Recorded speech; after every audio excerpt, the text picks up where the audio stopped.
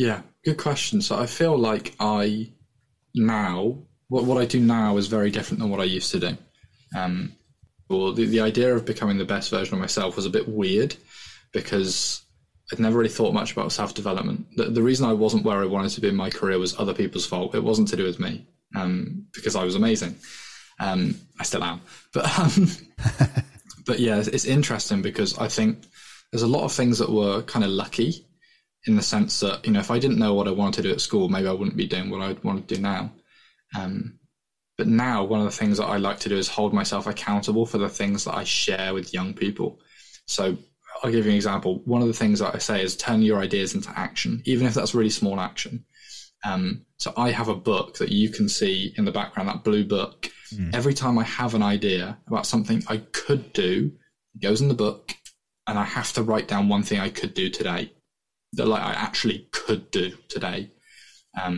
So those could be really weird ideas like about property or something. I'm not interested in property, but I have an idea that I could do this. What's one thing I could do today?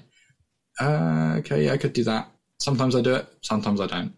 And I don't want to give people the impression that I'm this ultra efficient, hyper hardworking guy with ideas. Some of the ideas just stay in the book, and those don't have to be ones that I follow. And what's most interesting to me is that young people have those ideas as well. 90% of your ideas will just be ideas. You don't have to follow them all. But actually, how do you find out which ones would work? And so these steps that I take, and some things in that book have gone on to make me thousands of pounds of part of my business. That was just an idea that I turned into a thing, and that thing grew into another thing, and then eventually that's become my TikTok channel, which originally was an idea. Or it's become something I was like, maybe I could start a podcast. Okay, well, now I'm actually in the process of making one. Maybe I could start doing workshops like this rather than this.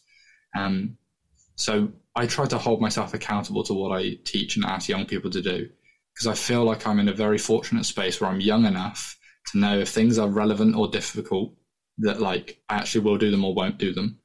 And often we ask young people to do stuff and they just don't do it, and we're like, why have they not done that?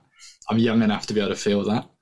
But I'm also, I think, old enough or mature enough now that I can see what's going to be most helpful for me going forward that I couldn't see when I was younger.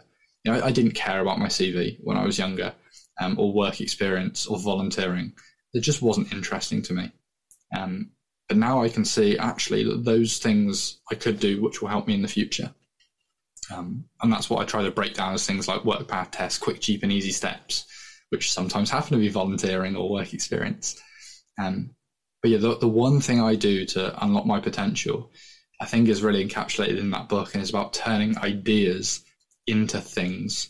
Idea is one or two atoms pinging around your brain. If you turn that into a conversation or a manifesto or an activity you're going to do, all of a sudden it's something more than that. That's a great answer. Great answer. I actually know someone who's a friend of Steve McDermott who got one of those diving boards in their shower, so you can write with water, because a lot of our best ideas are either when we're asleep and we wake up, put it next to us, or even in the shower. So yeah, I love that, Jake. Great answer. Thank you.